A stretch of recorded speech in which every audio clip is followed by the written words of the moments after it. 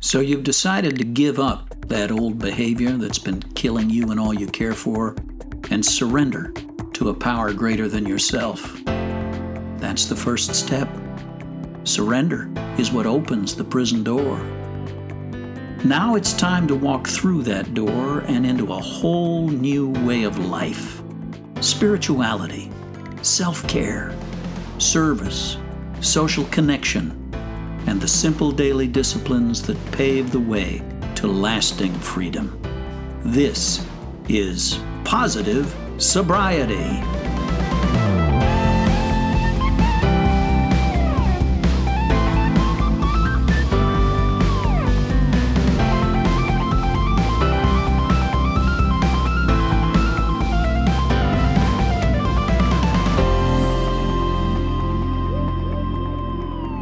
Welcome to another episode of the Positive Sobriety Podcast. Yes, we're on a roll. We are overcoming all kinds of challenges because we're not in the same part of the country this month. That's that seems to be the thing this month. You're out in the Colorado Hills mountains, and I'm in Nashville, and our guest today is coming in from zooming in from California. So we're kind of making a big triangle here. It's a cool thing, and I was just in a Samson meeting minutes before we started this recording session, and it was great. I mean, so I was talking to guys from all over Canada and the U.S., having honest and intimate conversations through the marvels of modern technology. It's amazing. Yeah, it is. It really is. And I have more people that are experiencing some great recovery opportunities through virtual, what I'd call virtual relationships. In a positive way. In a positive way. Yeah. Yeah. This real connectedness. It's interesting. Sociologists I've seen more and more articles lately on sociological studies that show how, despite the growth of social media, Americans or Westerners are more isolated than ever. Somehow, I've got 5,000 close personal friends on Facebook, but all my interactions with that social media platform, I'm trying to impress an audience. I'm trying to get likes. And so I'm showing my very best side most of the time. Yeah. And other people are showing me the best of theirs. So kind of like the operational principle of this social media, let's talk Facebook, for instance, is, envy. Gosh, I want to provoke envy in my followers so that they can, just tell me how wonderful my life is. But that requires a certain amount of dishonesty, doesn't it? It does for me, sure. Oh, absolutely. Yeah, I'm not putting my worst day on Facebook. I'm putting my best day on Facebook. And for those, for adolescents who are trying to come to a sense of themselves and, form an identity. Yeah. And all of the insecurity that comes just as part of the package during those years. Yeah.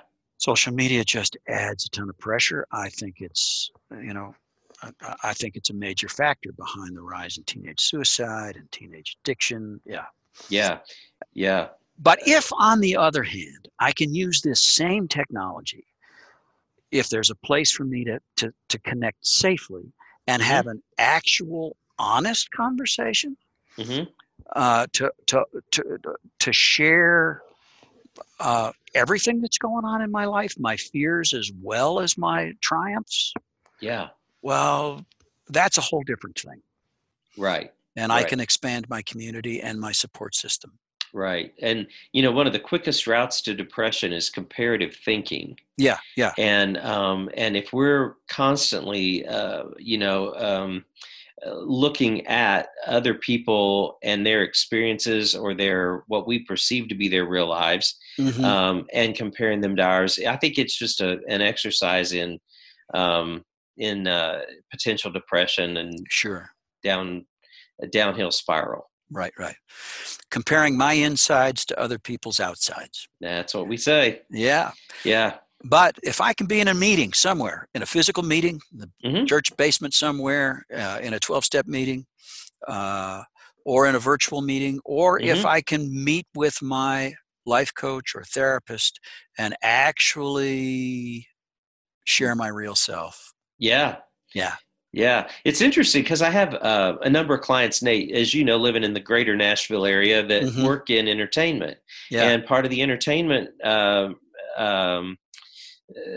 shtick is that you have to get on a bus or a plane and you have to travel, and you have to travel at ungodly hours. Sure. Yeah. You know, and I have people that are in recovery that are finding apps that can I had a guy going through a really tough time. You know, he's on a tour bus, people are drinking like fish, and he goes back to his bunk and closes the curtain on the bunk, and he's just like, you know, I feel completely alone and alienated. And he got on his phone and he went on an app where he has an account, and he just said, is anybody out there? It's 2 a.m. I'm going down the road of, you know, in the middle of nowhere. And he ended up in a conversation with a person he's never met and never talked to since. And it saved him an hour that took him to a place where he could sleep and he could wake up and, you know, face the next day. But, you know, it's just, it's an amazing tool.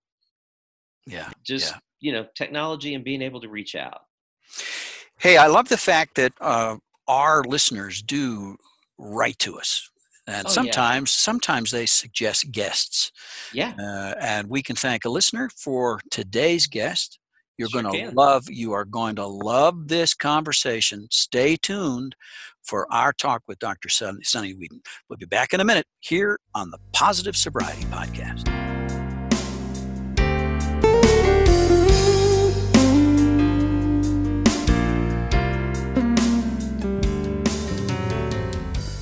Okay, well, welcome back to the Positive Sobriety Podcast, and our very special guest this week is Dr. Sunny Whedon, clinical and forensic psychiatrist. I'm not sure exactly, Sunny. All I know is you got a lot of letters after your name and a big presence and a big practice on the West Coast. Well, I'm a psychologist. I'm clinical and forensic psychologist. Okay.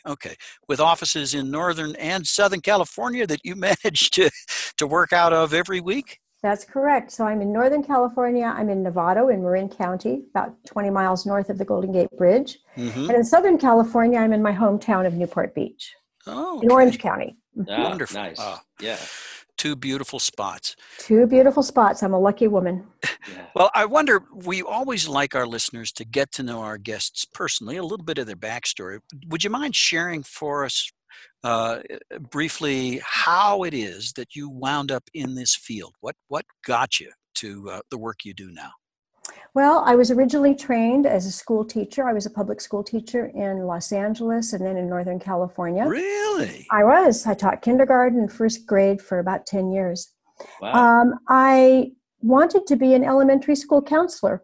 And in my district in Southern California, there was such a thing. Every school had one. So that was my original training, or the idea of it was to be an elementary school counselor.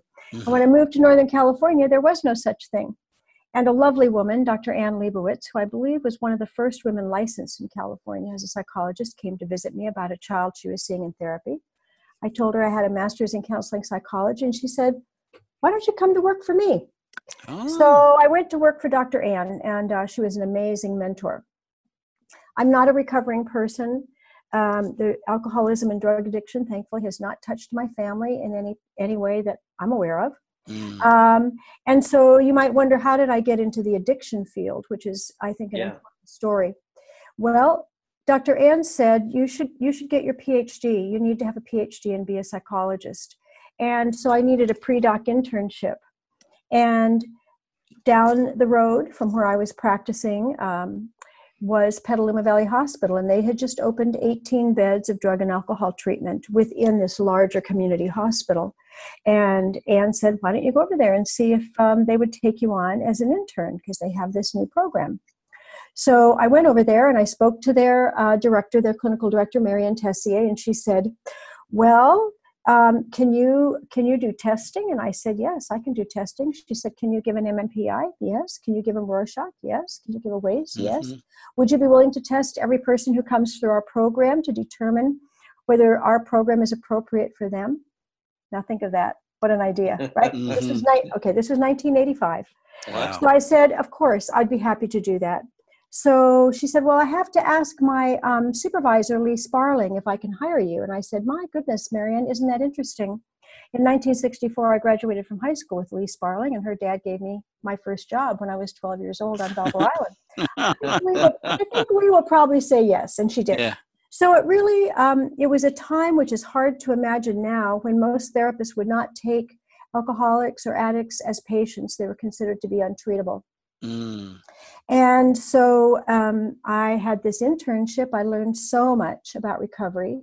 I had come out of a master's program that was completely atheistic, and we were not allowed to talk about God or spiritual issues, which seemed odd to me. But when I started this internship, there was a lot of talk about higher power and spiritual awakening, etc., that I just absolutely loved. And I thought, oh, this is the work I want to do. And I also was seeing people get well. People were getting well in our program. My name went around in AA and NA and recovering circles, and pretty soon my office was filled with recovering people or people who wanted to be in recovery and had heard that I would take them as patients. Right about the same time, Vietnam veterans were falling apart. And most of the ones, at least the ones I saw, had issues with addiction. There was nothing written, almost nothing written about trauma at that time. The VA had a very skinny little book about the difference between World War II, Korean vets, and Vietnam veterans. So I read that little book and combined it with the training I was getting in addiction treatment and sort of made it up as I went along, this trauma treatment. And then my internship said, well, would you do aftercare for our patients, anybody out of the hospital 90 days or more? And I said, okay, show me the curriculum. They said, oh, no curriculum, you make it up. So my first night, I had 40 people in my group. Wow. And so I would tell you that I learned so much in that internship and by just working with people over the years. And it became my great love. I learned to do group therapy. And at one point in time, I had 6 weekly therapy groups. And then I got kind of tired. So now I only have 3. I condensed down. We started with my clinical director, Mary, and I started with a women's group for adult children of alcoholics. And then that became 2 groups. And then we could see that there were many women who wanted to be in a group that did not come from alcoholism, but came from some other kind of low-functioning family. So we had 3 groups, and then there were men that wanted to be in our group. So then it just grew. Wow. I find that we're lacking community. I don't know how it is where you are, but in California, there's not a lot of community. Neighborhoods and churches and synagogues used to serve that purpose. In California, people don't go to church much, and the neighborhoods are rather empty during the day. So people come and stay in my groups for long periods of time. I have people that have been with me for 30, 35 years that are certainly not in any kind of acute crisis, but they want an opportunity to have intimacy in their lives with people that they trust. They can air whatever's going on in their lives, in their psyche, in their personal or spiritual lives, and rely on that, as a source of character development. So that's how I came to the field, and I've had a lot of mentors and inspirers since then. And I would say Dr. Ann was the first. Wow. That is really fascinating, Sunny. And I love that you have seen kind of the evolution of recovery treatment. Yes. From when people were considered not treatable or whatever label we would have slapped on them at the time. But you've watched this evolve, and you've watched trauma become introduced into the work, and sound like you were kind of on the forefront of that as well. Where do you see it going?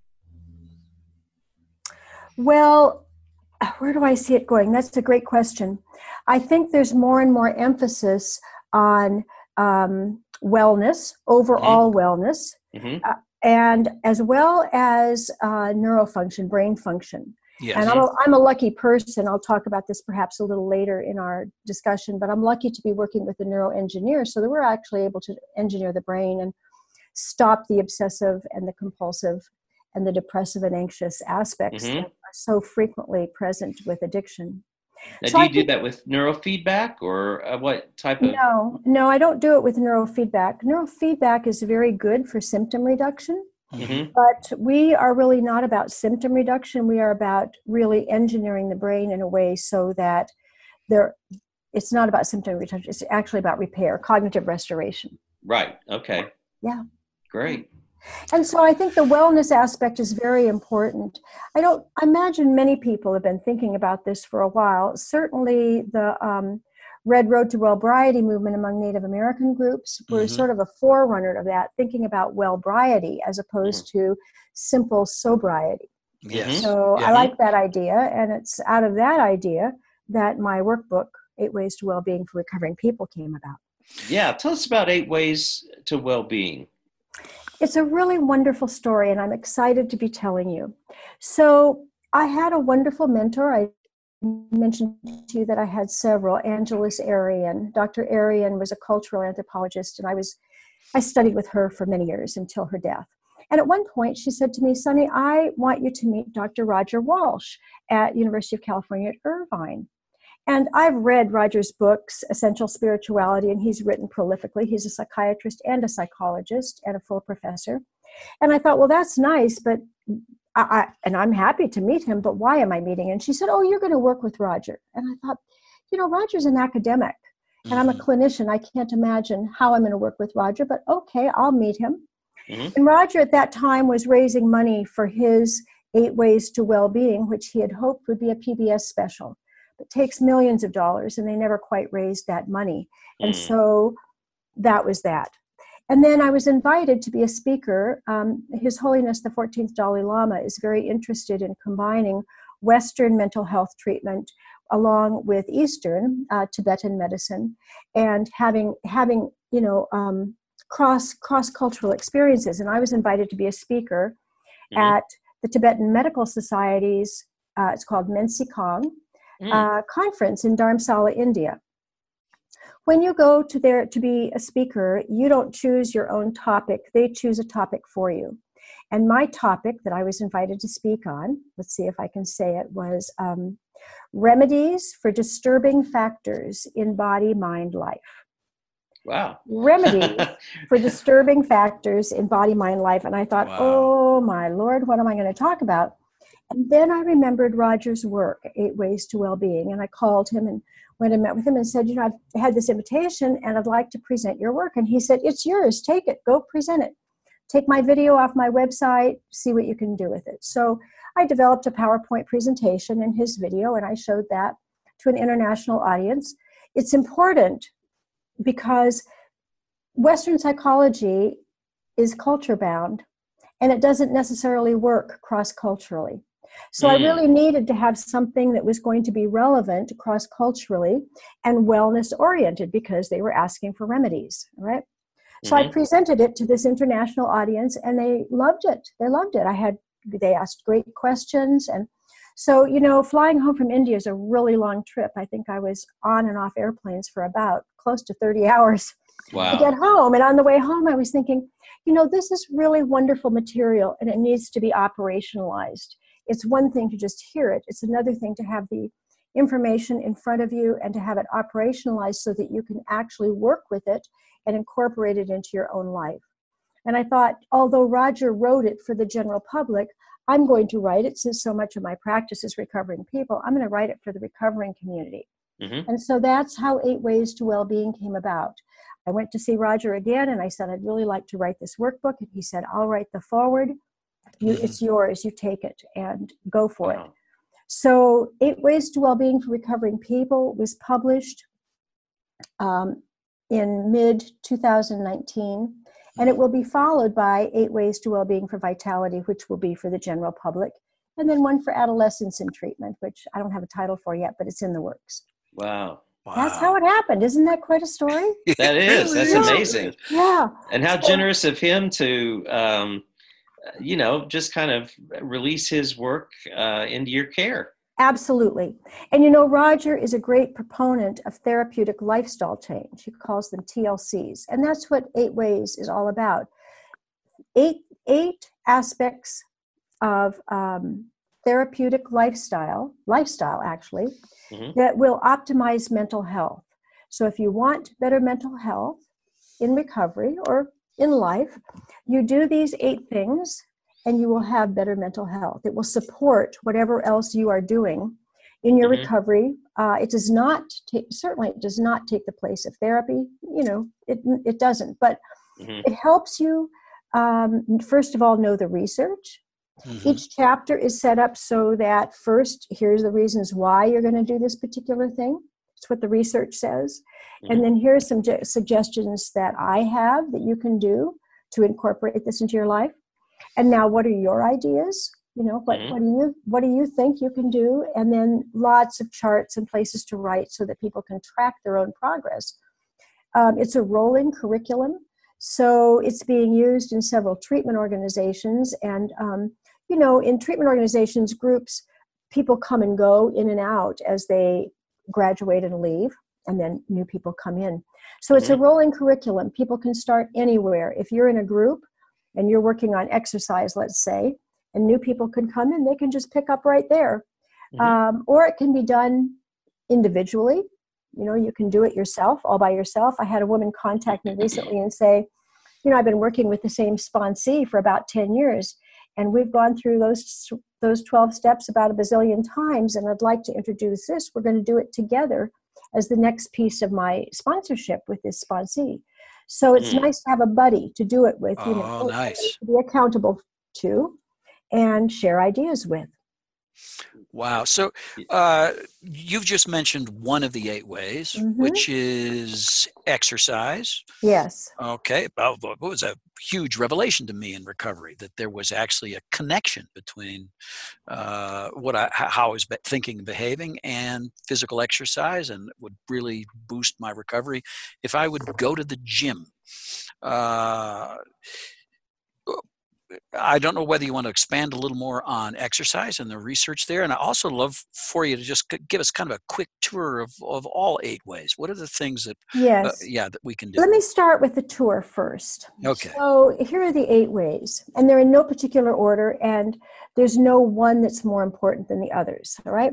And I would also give a disclaimer. The one thing that I've talked about in the workbook, but it's not one of the 8 ways, is sleep. And sleep, of course, is very important. Yes. So, but among the ones that are here in this workbook, and again, they're therapeutic lifestyle change, TLCs, to optimize mental health. So exercise, nutrition, there's more and more research about proper nutrition and how it affects mental health in general, brain function. Spirituality, a spiritual practice, which is so much part of any 12-step program, but is essential for mental health. Now, would you like me to elaborate on each of these as I go along, or come back to it? If you wouldn't mind, elaborate as you go. That would help me. I'll do that. So let me back up. I did talk about exercise. There's lots of research that says exercise is essential for brain health. It lifts mood, it reduces anxiety, it staves off cognitive decline. So exercise is really important. What is the other one I said next? I said nutrition. There's more and more evidence. I'm reading it in the newspaper and in magazine articles all the time about the microbiome, the health of the gut, and in terms of nutrition, feeding the brain, as well as feeding our body. But if we're talking about mental health, we're really talking about feeding the brain. So eliminating fast food, eliminating sugar to the best of our ability, which is very difficult because any processed food practically has sugar in it. Being aware of learning how to read labels and see what's actually in the food that we're having. Eating organic as much as possible to avoid pesticides. Pesticides, our body cannot get rid of them. So they get stored, and the more we store up pesticide, the more pesticide we have, and it begins to affect our brain function. So relaxation. Roger, in his research, did not specify mindfulness. He just said, you need to have time every day that you devote to just relaxation. But in my workbook, I did focus on mindfulness. and wrote a bit about how to do it, how to slow down, how to quiet the mind so that memory can be consolidated, so that our whole body can relax. The relaxation is really important. Recreation. What do you do for fun? And this is a big one for recovering people, because so often people come into treatment and what they've done for fun is go to the bar and drink with their buddies, or use drugs in some form, the so-called partying. So what are we going to do that's really fun?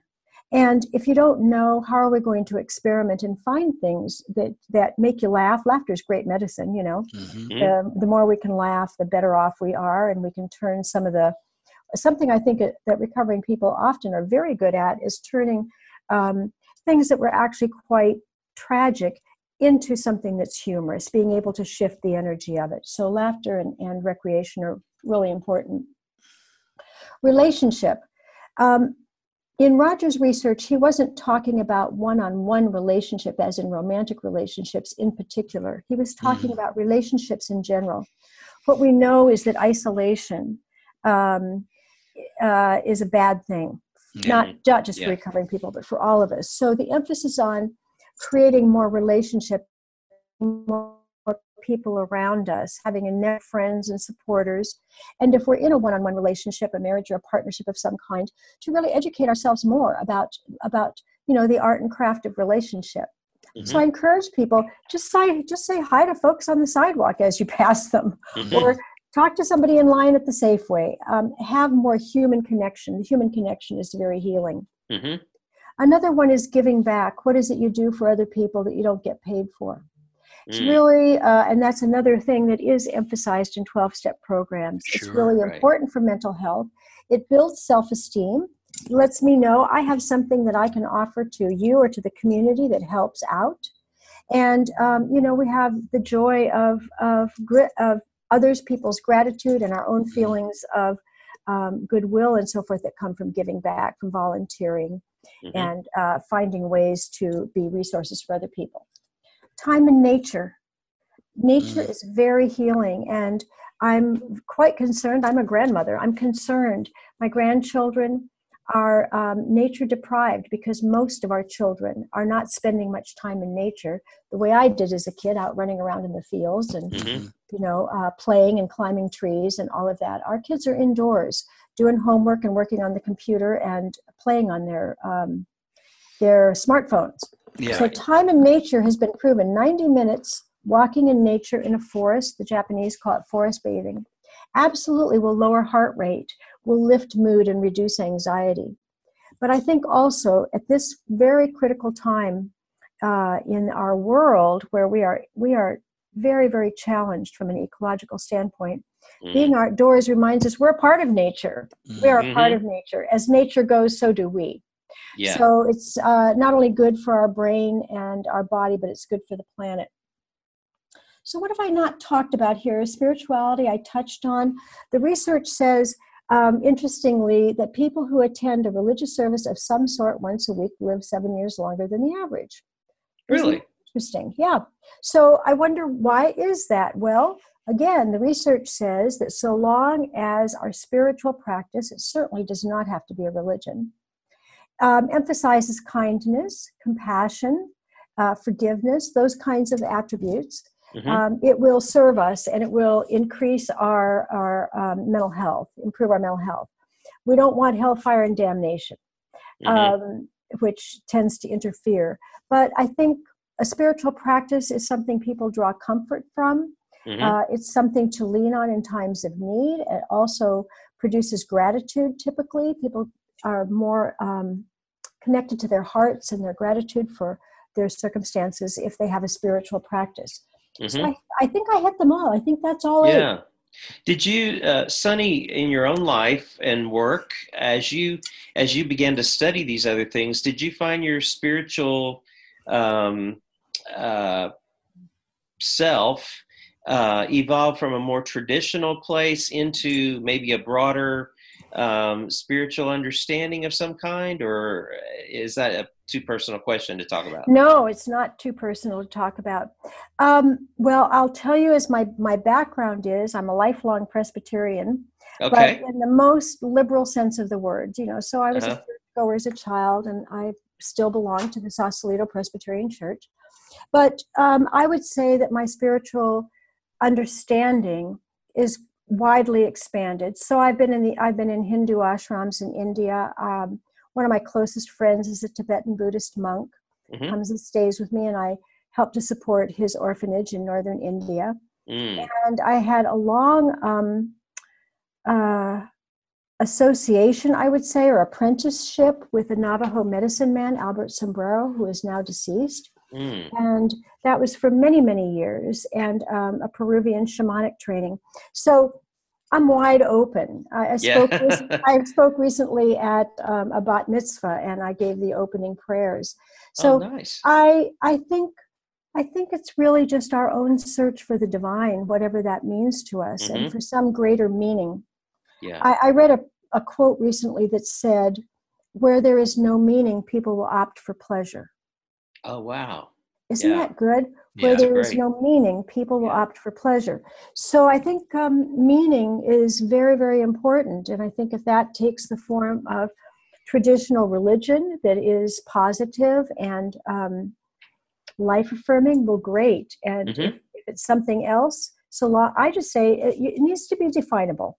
Yeah. Tell me what your spiritual practice is and how you actually do it. And then it becomes understandable to you as well as to me. Yeah.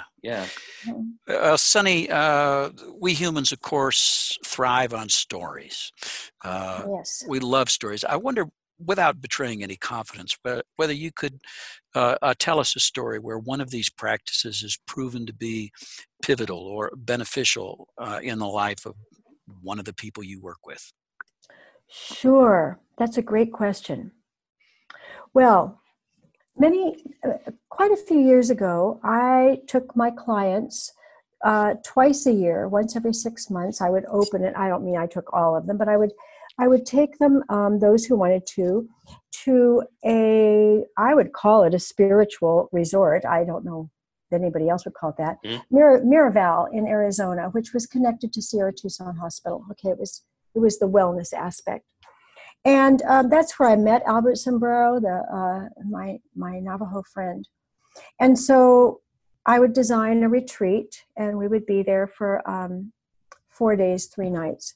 So most of it was outdoors. We would hike in the desert. And one night, it was evening, and we had decided to have a fire ceremony outdoors in the kiva. So we were sitting there, and we had music, and we had drumming, but we're outdoors, we're under the stars. And there were some little, low lights close to the ground so that, you weren't in complete darkness. It would have been dangerous. And all of a sudden, a hummingbird flew, these were way down low to the ground, past that light. And one of my clients who was really, really struggled in recovery over the years said, "Oh my God, did you see that? Did you see that?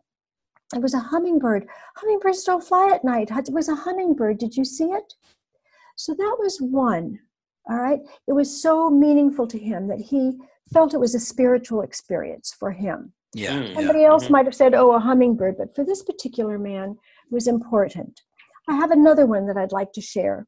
I had a client in one of my groups for many years who was a Vietnam vet, lots and lots and lots of trauma. And he said, I don't believe in God. That's just a lot of baloney. I don't even want to talk about it, so don't talk to me about it. So, of course, I never did. I just let that be. He was a construction worker. And he had driven out to a construction site early because he liked to get there early and sit in his pickup truck and drink coffee. And he came back to the group and he said, "Now I've had a spiritual experience. I was sitting in my truck drinking coffee and just waiting, for the jobs to start. And a mountain lion walked past my car. And it was so beautiful. It was so beautiful. I knew I had seen God." Wow. So I think, in those moments that really can't be planned very well, you can set a stage the way I did at Miraval, but who knows what's going to happen from there. One time I had Albert come to California, and I did a big sweat lodge for any of my patients who wanted to come. And we came out of the lodge. It was very early in the morning, little fog. And all of a sudden, the whole hillside behind us was covered with sheep. And we hadn't seen these sheep ahead of time. They had arrived sometime. And people were so taken with the beauty of this green hill just covered with beautiful sheep. Wow. So that's what I can tell you about several experiences I've had with people, and being very touched by the natural world in ways that they hadn't quite appreciated before. Yeah, wow. Yeah.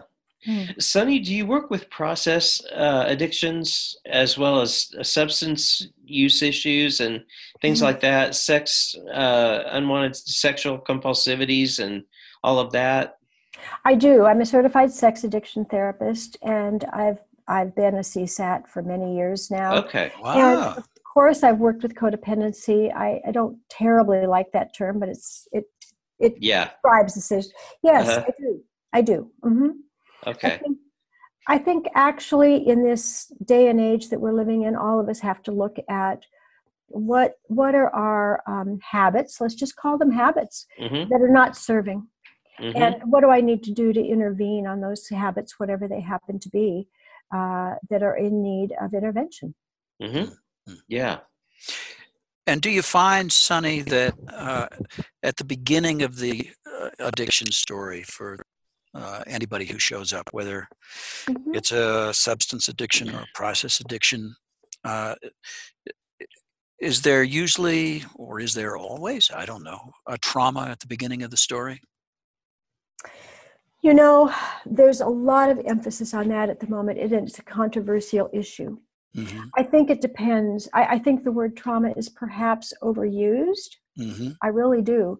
This is a conversation I have with the neuroengineer I work with, because he's very concerned that, all of a sudden we've all been traumatized, rather than saying we've all been challenged.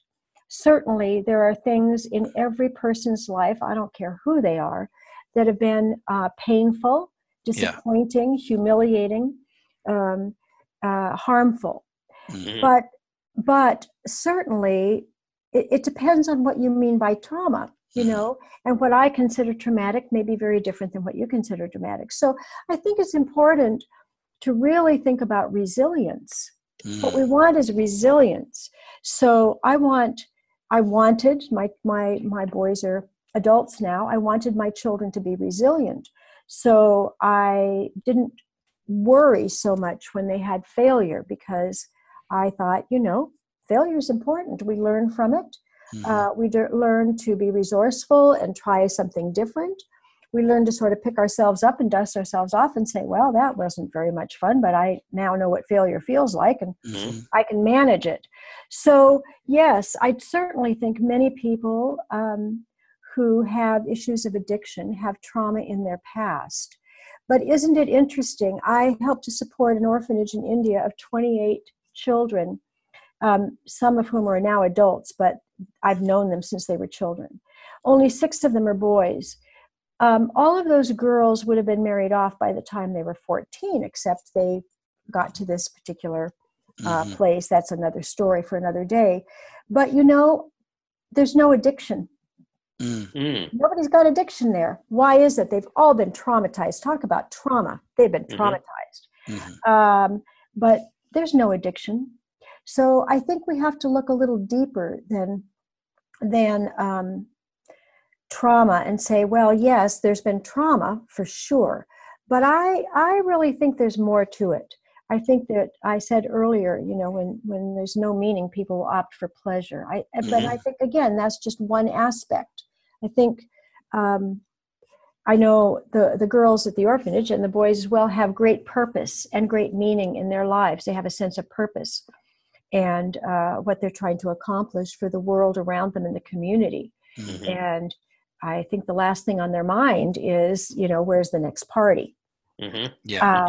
Now, they have a sense of belonging, they have a family together. and very strong spiritual practice. Mm-hmm. And I think for me anyway, being raised in the spiritual community I was raised in really made a huge difference in my life. I had all kinds of mentors around me, people who seemed to care about me and had some sort of a moral compass. Yeah. And you can argue about, well, there was hypocrisy and blah, blah, blah. Well, that's human nature. Mm-hmm. Those things are going to exist wherever we are. And that doesn't mean there's not support and goodness that can come from various institutions. We look for them. So that's my long answer to your short question about trauma. I don't think every addict or every alcoholic has trauma in their history. And certainly not the kind of trauma that combat veterans have. Sure. Right? Mm-hmm. Yeah. Yeah. Right. Yeah. I wonder if you could tell us a little bit more. I'm quite intrigued by your use of the term neuroengineering. I've never heard it before. Well, I hadn't either. And I think the best thing for me to do is tell it to you in the form of a story, if that's okay. Sure. I had sent a young man who came to me. He was a college student from a very nice family, no trauma that I could detect or that he could report. And he was a heroin addict and had to drop out of college. Mm. So I sent him to treatment, very fine treatment program. And as so often happened, he used the day after he got out. Mm-hmm. So I sent him to another treatment program in Los Angeles because I didn't know what else to do. He had crippling anxiety, absolutely crippling anxiety. Mm. And some oddities of thought that I thought, this kid is bright and attractive from a nice family. I don't really know quite what's going on. When I have somebody that I send to inpatient treatment, I try to visit them if I can. Mm. I had gone to visit him. And he said to me, Sonny, they have this brain-computer interface program here. And I don't crave heroin anymore. And my anxiety is way down. I'm not very anxious. And I'm not depressed. I feel really good. And the scientist who developed this is here today, and you should go and meet him. Well, it's interesting because I had already heard about this in some very vague ways. I had a patient referred to me from Southern California who had told me about it, but I didn't really understand. Mm. So I went and got the scientist's card. He was giving a lecture, so I couldn't really talk to him. And then I made arrangements to meet with him the next time he was in California. He's in Arizona. Mm. And when I met with him, I took my yellow legal notebook so I could take notes like crazy. I took notes like crazy, but I'm not an engineer. I'm a psychologist, and I did not understand a lot of what he was saying. Now, parallel to that, I had written a little book called Many Blessings, A Tapestry of Accomplished African-American Women. And in the course of writing that book, I interviewed 30 amazing, very high-level women from all walks of life, one of whom, Dr. Yvonne Cagle, is an astronaut at NASA and a retired full colonel in the Air Force. And Yvonne and I had become friends, and she had asked if I would help her form a consortium of scientists and researchers to make recommendations for mental health protocols, behavioral health protocols for the astronauts going to Mars in 2030 or thereabouts, which was I thought, there's no way I can do that. But she said, mm-hmm. A lot of people will put this together. And of course, NASA has their own in-house people, but they can always use suggestions from the outside. So I called Yvonne and I said, Yvonne, this man says that he can engineer the brain. And this sounds wild and impossible to me. What do you think? And she said, well, who is it that says that he can do this? And I said, his name is Dr. Curtis Kripe. And she said, oh my gosh, Sonny, Curtis Kripe, I love Curtis Kripe. I worked with him at NASA. He came out of Jet Propulsion Laboratories. If this man says he can do it, he can do it. Go get him for our consortium. So I called him up and I said, Dr. Kripe, we would like to ask you to be in our consortium. It's mentored by Dr. Yvonne Cagle at NASA, blah, blah, blah, blah, blah. And he said, Dr. Whedon, in exchange for you bringing me onto this consortium, I will teach you everything I know about engineering the brain. I've always wanted to go back to NASA and work with the astronauts, and you've given me that opportunity. So I've been working with Dr. Kripe for about 6 years now, and it's quite a protocol, and we treat addiction, anxiety, depression, PTSD, compulsive behaviors of all kinds, I'm going to tell you something very important about addiction treatment that I've learned as a result of doing this protocol. The first part is called a neurocodex, and it is a very fine neuropsychological evaluation, including an EEG, so that the evaluation takes place with an EEG cap on the patient, collecting all the data of what's going on. And we test over 300 domains of the brain. Now, what was going on with my client that I told you about, that I don't think anybody would have ever known, is he had undiagnosed concussion. And that undiagnosed concussion was causing profound anxiety, profound depression. And that young man was never going to get well, I don't think, unless that was corrected and treated. Mm-hmm. So as a little aside, he's applying to PhD programs now. Wow. So it starts with this evaluation, and out of that emanates a very detailed report telling you exactly what's going on in the brain. What I find with most of my clients who have addiction, even in the past, they may be in recovery, but having some difficulties, is they have very poor information retention. So now you think about that. If I'm giving you a fabulous lecture, or I'm engaging you in what I think is fabulous therapy, but 5 minutes after you're out the door of my office, you can't remember a thing I said, what was really the point? Right. So one of the first things we do with what we call neurocoaching, out of that neurocodex comes a prescription for very specific brain exercises that you are going to do, wearing some little sensors so we can keep track of how you're doing. You're going to do your exercises 3 times a week. They are specific to you. So if the 3 of us all had evaluations, probably all of our exercises would be different because we have different brains and different issues to be repaired. People do them 3 times a week for 50 minutes with one of my technicians. They're done by Skype, so I have clients all over doing cognitive restoration. Wow. And at the end of 2 months, you have a reevaluation to determine progress and determine if you need to do more or you're done or whatever. So I just think it's so important to consider that one of the reasons people are not getting well in treatment, I mean, we have a terrible failure rate, is that their brain will not take in and utilize the new information. And so when I have my patients do this program, almost always they do not relapse. The brain is balanced and well.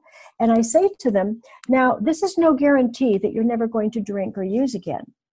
But it will be a choice at that point rather than compulsive behavior. Wow. That's an important distinction because you all know, addiction becomes so compulsive that it's not under conscious control.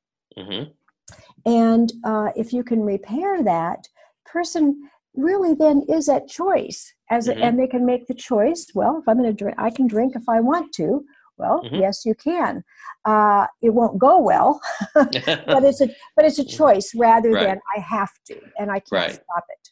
Right, than a broken belief. Yeah, a broken belief. Yeah. Sunny, this has been absolutely fascinating and a great resource. If our listeners would like to access your material, your workbook, talk about neuroengineering, anything like that, how can we get in touch with you? Well, there are a couple of ways. You can go to my website, which is Dr. Dr. Sonny, SONNEE, Weeden, WEEDN.com, drsonnyweeden.com. You can also call me. I'm at 415-328-6765. You can reach me by email. I'm one of those ancient AOL people. It's too much trouble to change it. Somebody the other day said, AOL, are you kidding me? I said, yeah, AOL, drsonny@AOL.com. Okay. You can reach me any of those ways, and I'd be happy to talk to any of your listeners who are interested. And it's been delightful talking to you. Well, thank you so much. And thank you for making the time in your flight day to come and join us for a little bit. I hope that you get some feedback from our folks. We are really grateful for your information and your time. It's been really, really helpful. Yeah, what a great talk. Thank you so much for inviting me. I appreciated being with you this morning and your patience with me. I appreciated your patience. No, not at all. Okay. Good. Yeah, we're very grateful. All right. Well, listeners, stick with us. We'll be back in just a moment here on the Positive Sobriety Podcast.